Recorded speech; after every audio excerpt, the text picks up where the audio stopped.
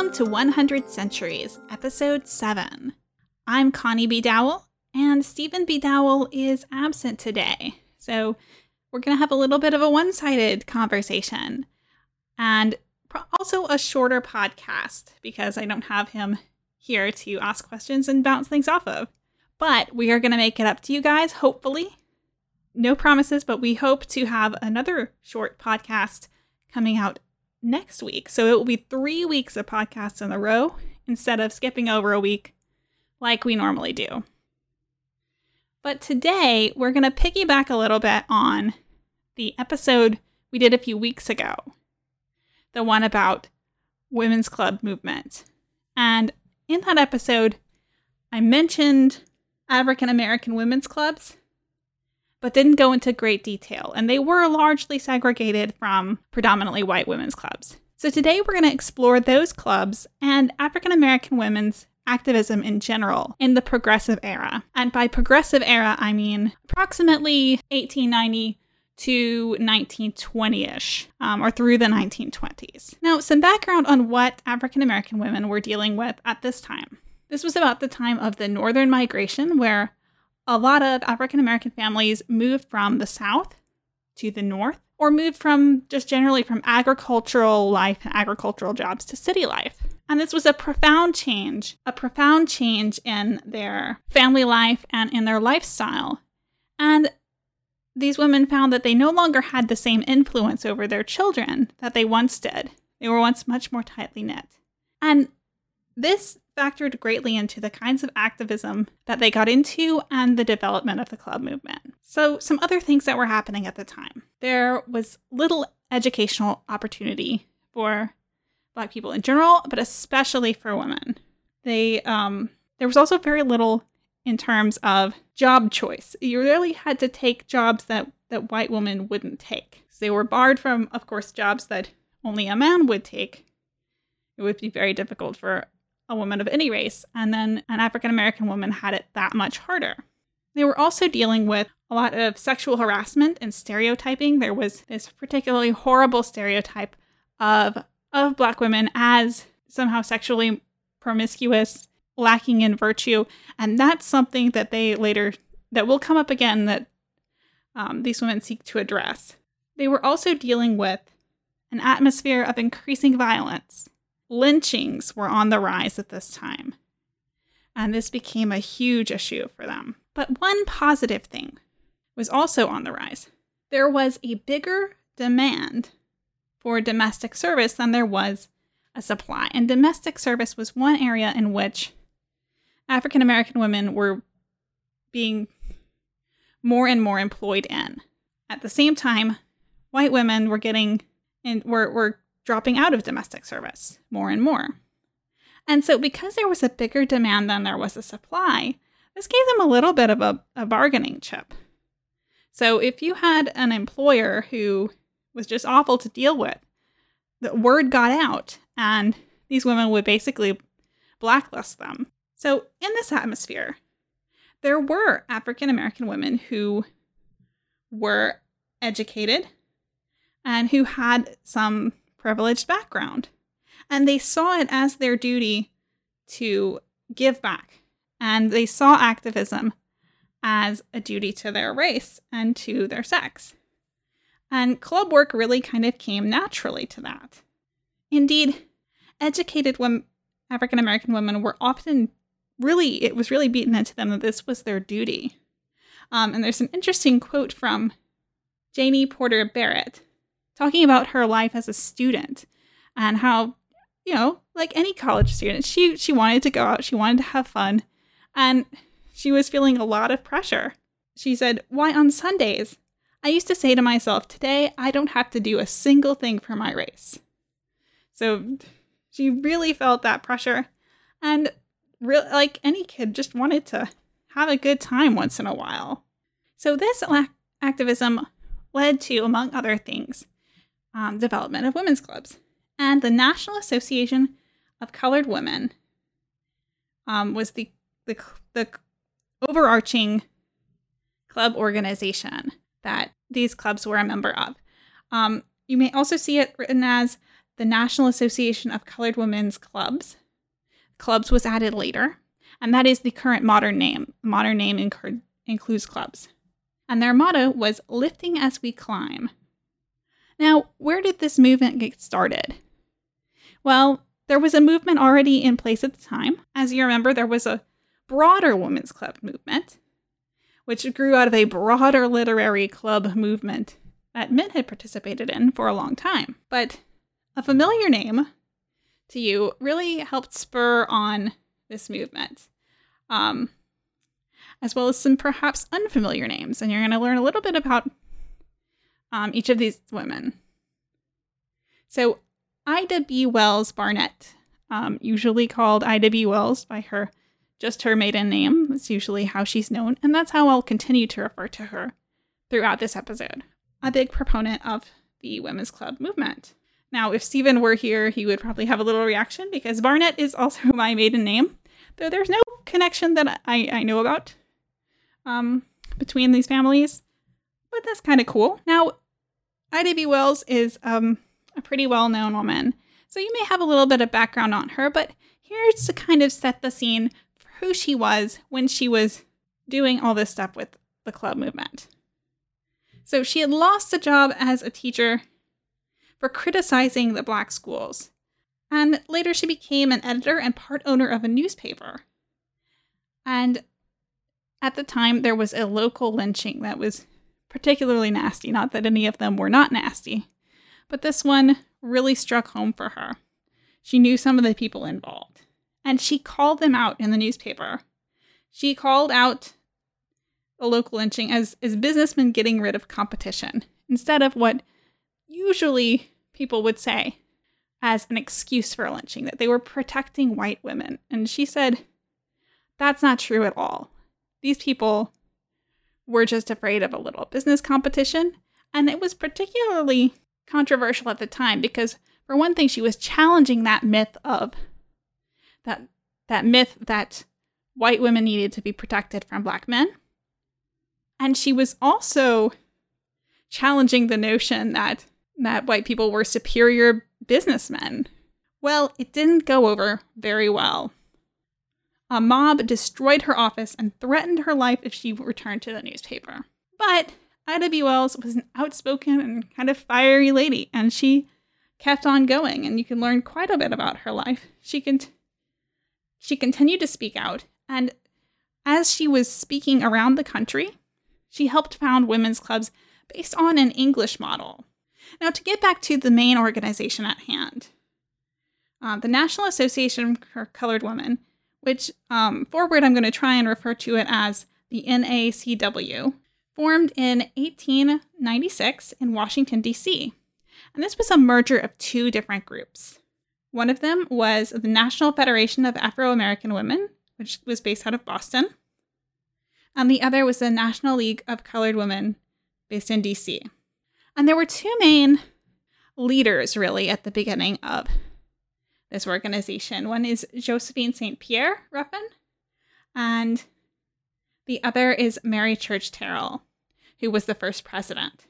So a little bit about Josephine. She was the founder of Women's Era, the first newspaper written by and for African American women. She was also a member of both white and black women's clubs.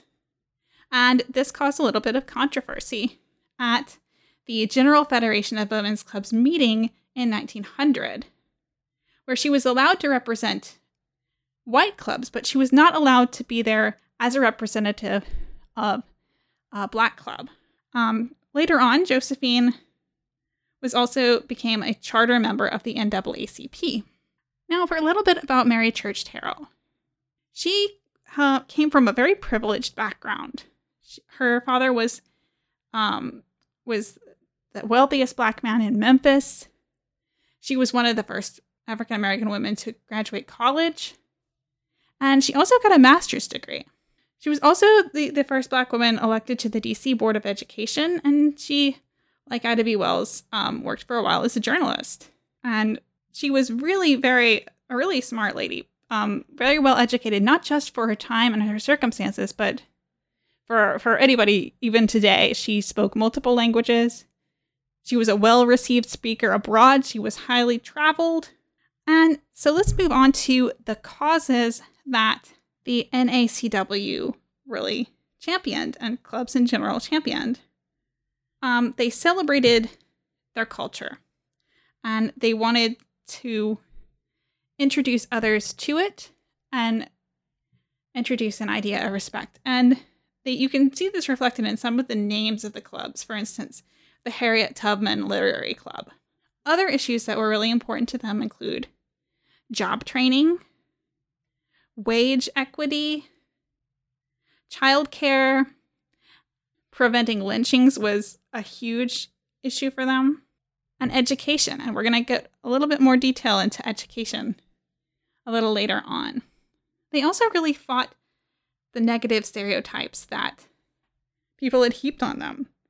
They encouraged women to get employable skills, and they taught women domestic skills to help them avoid falling into the trap of prostitution, which unfortunately many of these women without education did because there were so few jobs available to them. So I'm going to leave this section with a quote from Josephine St. Pierre. "Too long have we been silent under unjust and unholy charges. We cannot expect to have them removed until we disprove them through ourselves." And that was really a big driving motto behind everything they did. They were out not only to help each other, but to prove their worth and their virtue, to demonstrate to the world we are equal. So let's talk a little bit about one specific club, and this is the Neighborhood Union of Atlanta, founded and headed by Eugenia Burns Hope. And it served as a model for many other clubs. It was highly structured. It divided Atlanta into zones, and each of those zones was divided into districts. So you would have someone responsible for each corner of the city. This ensured that each corner was represented and heard and attended to. So it was this huge commitment, this highly organized structure, but it worked. It made sure that nobody was left out. And during their work, the NU investigated all the Black schools in Atlanta and started improving the facilities, lobbying for special ed classes, and to end the segregation of teachers. And what I mean by that is that at the time, white teachers could only teach white students and Black teachers could only teach Black students. And this was a problem because there wasn't enough Black teachers to teach all the students.